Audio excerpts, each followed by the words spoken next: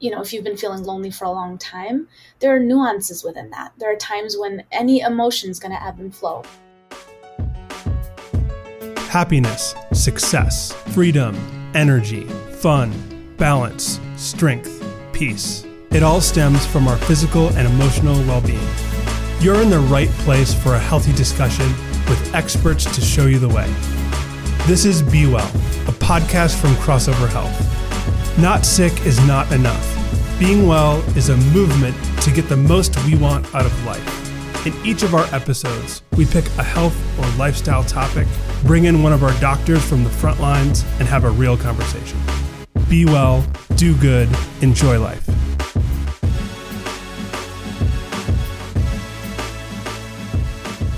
What's up, everyone? This is Dan Lord, Program Director for Crossover Health. You're in the right place for a healthy discussion. Just a reminder, the following presentation is for informational purposes only. It is not intended nor implied to be a substitute for professional medical advice. Please do not apply any of this information without first speaking with your doctor. Very excited today to have Dr. Arti Sarma. She is a psychologist on the Crossover virtual care team. She specializes in offering evidence-based treatment for a variety of mental health conditions. She also has a personal passion for wellness, integrated health, and community building. Arti has provided therapy in a variety of capacities over the last decade in several different settings, including therapy for college students at one of the nation's largest college campuses, the VA hospital in Phoenix. She also worked with young adults at community mental health clinics. Arti, thanks so much for joining us today. It's wonderful to have you. Thank you so much. It's my pleasure to be here. I'd love for you to tell us a little bit more about your practice at Crossover. Yeah, I'm one of the virtualist psychologists, so I'm able to provide virtual therapy. It's kind of like your anytime, any place kind of experience, which is really amazing. I was able to get licenses in multiple states and offer evidence-based therapy through telehealth. So I've been really getting into that for about a year now. I know through the pandemic, it just really picked up in popularity doing telehealth practices. So I've actually seen people do a lot better with telehealth and that they're able to practice the skills and apply it really regularly that way. That's so exciting because you're able to provide access to therapy in a convenient way where before it becomes really hard and that there's lots of barriers. Yeah. Could you tell me a little bit more about your experience and what do you mean by evidence-based therapy through telehealth? There's a lot of research that backs up the treatments that we use to treat various mental health conditions, anxiety, depression, PTSD, things people might come in to present for. We have structured treatments that in a shorter amount of time, you can see results. It's not like they'll lay on the couch and talk about everything, but you learn skills that you can practice and apply it to your life and start to see the results much more quickly. Very solutions oriented. Exactly. Mm-hmm. And how is the virtual part where, traditionally this is a in-person, face-to-face kind of thing. You go and talk to your therapist, but you guys are meeting people where they are, so to speak, and communicating through different channels. How is that working? Well, I am such a people person, which you'll pick up on through the rest of this conversation. So I actually questioned whether I would like doing telehealth because I thought I would miss out on so much of the nonverbal communication you get from that in-person setting. Yeah. But I've been so pleasantly surprised to find that it just feels the same. When I see my patients week to week and we're connecting and we're in that moment together, I feel like I'm right there with them. And I've heard that from them too. So I think it's been going really well, actually. That's very exciting. Thank you for that. Yeah.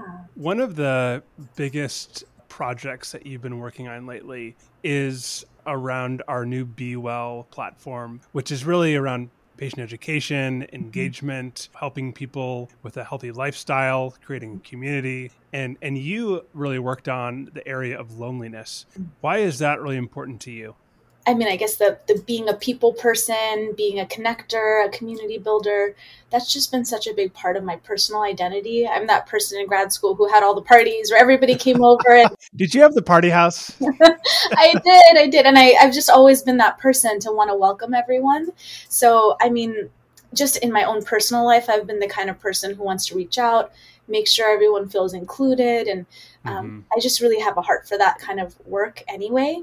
Joining Crossover, I learned so much about the social determinants of health and how there are these factors that actually affect 80% of your health that you can do something about, but that we don't, as a healthcare system and in our more standard trainings, we didn't really focus on it as much. So what I've really loved so far in investigating, researching all of this is how much we could actually do to move the needle when it comes to health, just by focusing on some things that people can actually do to get better, that aren't just like what they genetically inherited, Yeah. but something that they can start to make some change with. So I feel really passionate about it. I think we really have an amazing treatment that I'm excited to talk to you a little bit more about. Well, let's talk about it. Yeah. Let's talk about it. I love it. Yeah, and normalize loneliness a little bit. That's kind of the Absolutely. topic for today. And Mhm. you're an expert. It's certainly become a bigger problem, more focal, during the last year through the pandemic. People are isolated. What are you seeing in your practice? And yeah, maybe define it a little bit for us. Absolutely. So, it's interesting. When I started researching about it, we called it like a social isolation work group that we were going to research. But the more we looked into it, there's this distinction between social isolation and loneliness. Social isolation is just like you're separate from people. You're not around a lot of people. But everybody doesn't have the same needs for connection. There can be people who have big families or lots of friends around them and still feel lonely, because that happens. So Yeah. loneliness is more of a subjective emotion. It's something that you experience when you want more connection than what you have right now. So it's this kind of emotion that can hang over people over time, or it can kind of come and go. Is this something that you diagnose people with, or how do you work with people and identify this issue? That's a great question. It's not a diagnosis. And I mean, I'm really glad we're talking about this, because a big hope that I have from this project is that we'll destigmatize it. There's a lot of personal shame that people have when they talk about feeling lonely. It's sad that the society has kind of set up a lot of expectations that we're supposed to have friends all the time, we're supposed to be happy all the time. That's not really realistic. People feel lonely. It comes and goes, and it happens at times. So the big thing is to figure out what's missing. What are you longing for? What are you wanting? So it's a natural emotion that we all feel from time to time. Definitely not a diagnosis. What do you think are, one of the obvious causes was the pandemic and social distancing, right? But what are the other factors that have made this more prevalent? Yeah, even before the pandemic, loneliness, because it's an emotion, it's something, pre-pandemic we've all felt at Yeah, times. of course. So what kind of causes it is different for different people. So part of our treatment that we're working on actually addresses a lot of that, helping people figure out what might be missing. It could be something as simple as like just missing your hometown. You moved for work and you're in a new place and the barber doesn't know your name there, and you don't look around, and maybe people don't look like you in that neighborhood, or you don't know where you can go to get your prayer community in the same way of what you used to have. So there's just a lot of things where people can feel that. I think the important thing to know about it is that it'll come and go. And even, if you've been feeling lonely for a long time, there are nuances within that. There are times when any emotion is going to ebb and flow.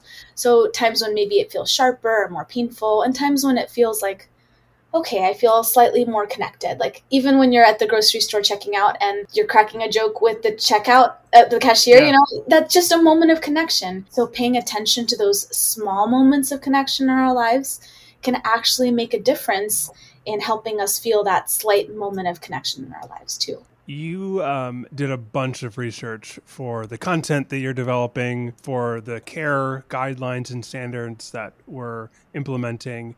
And part of that work was a survey that you did with all of our providers. They are recognizing different ways that loneliness has impacted their practice. Mm-hmm. What did you learn? It was so interesting. I just wanted to get a sense. I've loved the integrated healthcare team that I'm working with here at Crossover, and I wanted to get a sense more broadly in the company. What are providers seeing as the difference for people who are struggling with loneliness? How are they seeing loneliness come up in their work?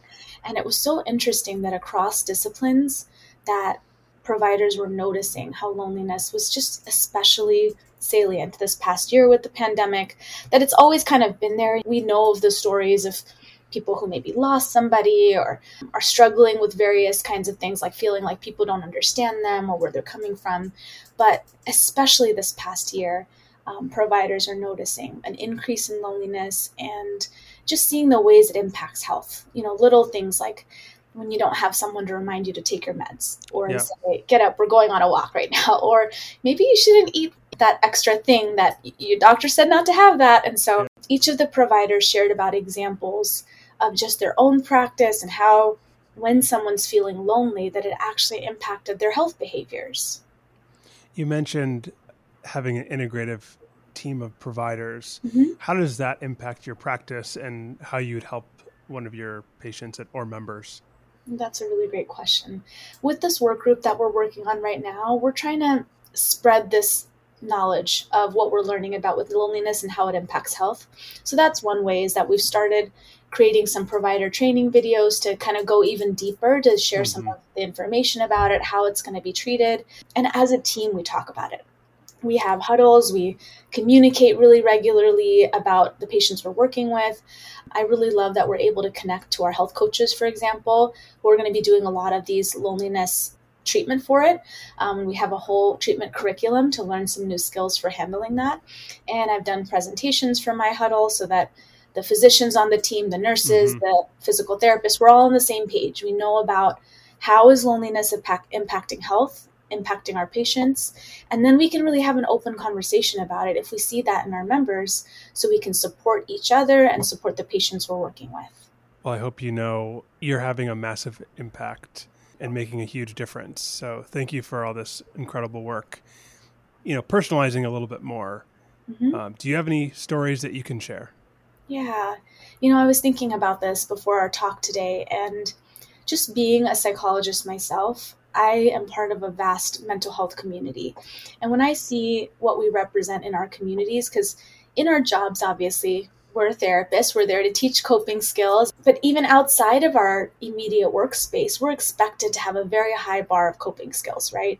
So when you think about a stigma that impacts the community, it kind of impacts mental health professionals even more, because Certainly. if you're feeling vulnerable about something, it's harder to admit that or talk about that openly, because you're expected to kind of have it together all the time. And I know that that's not realistic. And I know in our training programs, we talk about do self-care and this stuff is normal. But if we really look at any kind of stigma, that's where some of this comes from. So I was thinking about how when I was doing this research on loneliness for Crossover and for the project that we're working on, just thinking about so many people that I know during the pandemic, especially, who they couldn't go see their families because they would put their family at risk before the vaccine was out, and just the way that it impacted day-to-day life. Even me, I wanted to support my friends and check on them if they were living alone and they couldn't see any of their relatives or they couldn't travel. So it's just, it really hits home, and thinking about elderly communities and the people that I really love and wanting to make sure that they're safe, before the vaccine came out, but still kind of being in a position where you're like, don't see people, but I know you need the connection. And so it's just a really tough balance to go through. And I know not everybody is past that struggle right now. Yep. And I also know that coming out of the pandemic, I've heard a lot that people are transitioning, and that even just making a normal social connection doesn't always feel the same nowadays. You walk down the street and some people don't even make eye contact anymore. And right. And masks, you can't see people smile or some of their expressions. So, there's been all these interesting barriers. Absolutely. Yeah. And I'm seeing it in my communities too, and just noticing those changes as well. So what are some solutions and tactics that you teach your patients and our Crossover members? Well, I think, the more and more I was researching about it and thinking about the struggle that people face with loneliness, I think there's some really important takeaways. And the first very important one is to destigmatize loneliness for yourself and for others. Recognizing it's not you, it's not just you, and you're not alone, that it's something that absolutely everybody faces. And if they haven't faced it, that they will at some point, because it comes and goes. It's just a feeling. And disconnection comes in many different forms. It could be like just feeling left out at work, not feeling included, or thinking that you're the odd one out. So there's a mix of different beliefs that can impact a feeling of loneliness. there can be certain behaviors, like the vicious cycle that happens where you start feeling lonely. So then you isolate more because you're like, nobody gets it. So then now you're pulling away, and then nobody's reaching out because you're turning down invitations or pulling away. So, I mean, that's the part to keep an eye out for, I think, is to notice when you yourself might be judging that loneliness, and show yourself some compassion and kindness. Everybody feels it. Giving yourself a break, maybe doing something to soothe that loneliness, because a lot of what happens when people are feeling lonely for quite some time and having more of a chronic state is that the body creates a stress response. Mm-hmm. So it's almost like you're in that fight or flight mode, and the rest and digest side of your body isn't operating as well. So this increase in health problems kind of makes sense given that your body is feeling a state of, unrest. So the more you can soothe and comfort yourself, and I know there's some go-to things that we don't always consciously think of, like maybe we're comforting ourselves with food or binge watching a TV show, or, just thinking about the ways we're comforting ourselves, like right. Buying yourself a treat versus only like self-medicating, with certain things. So it's just kind of being mindful of that, recognizing what you're feeling, showing yourself that compassion, and then figuring out, what do I need to do from here? What's the next step? You and your team have created so much amazing content, which we've already talked about a little bit. Mm-hmm. What is your hope for the effect? How do you see members and patients using this content? I think there's a lot of different ways it can be helpful. It could be just browsing the website that we have with some information and watching some of the videos and conversations we have on there. That could be a really simple first step.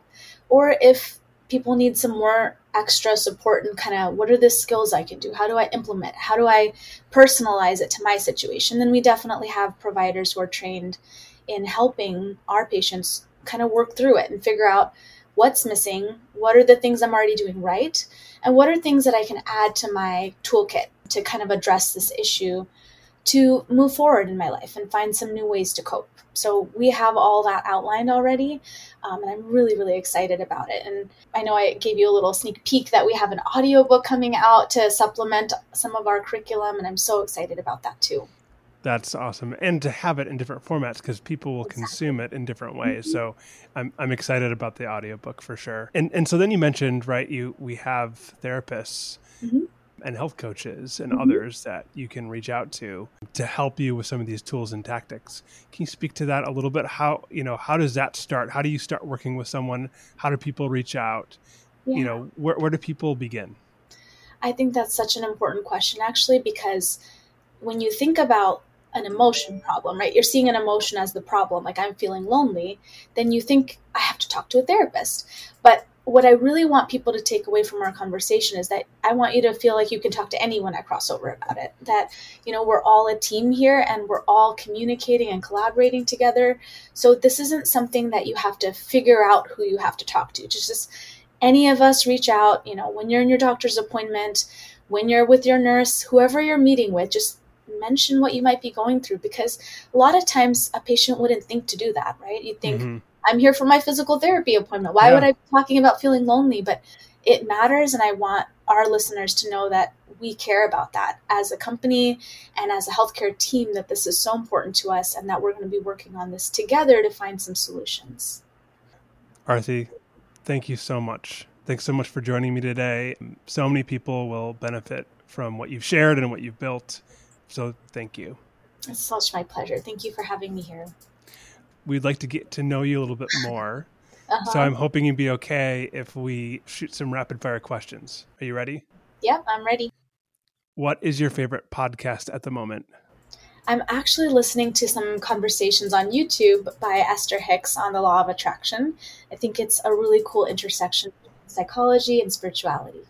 Very cool. What's one thing you do every day to stay healthy?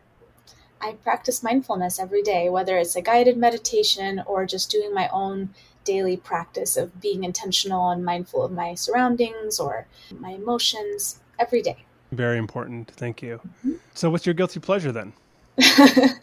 Anything to do with cheese. Cheesy anything. Yes. Like if I could create a little world, like a restaurant just about cheese, I would do that. Well, someday you'll need to travel to Wisconsin with me and I'll take you on a cheese tour. Oh my God, that would be amazing. Thanks so much for joining me. It's my pleasure. Thank you, Dan. Anyone 18 or over in the United States can be a Crossover Health member. At Crossover, you stay connected to a care team that works together and gets to know you over time.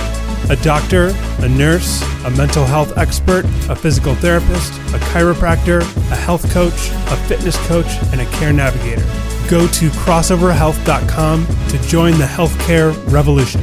If you like our podcast, please follow or subscribe and leave a review. If you have a topic you want us to explore, let us know on Facebook or Instagram at Crossover Health.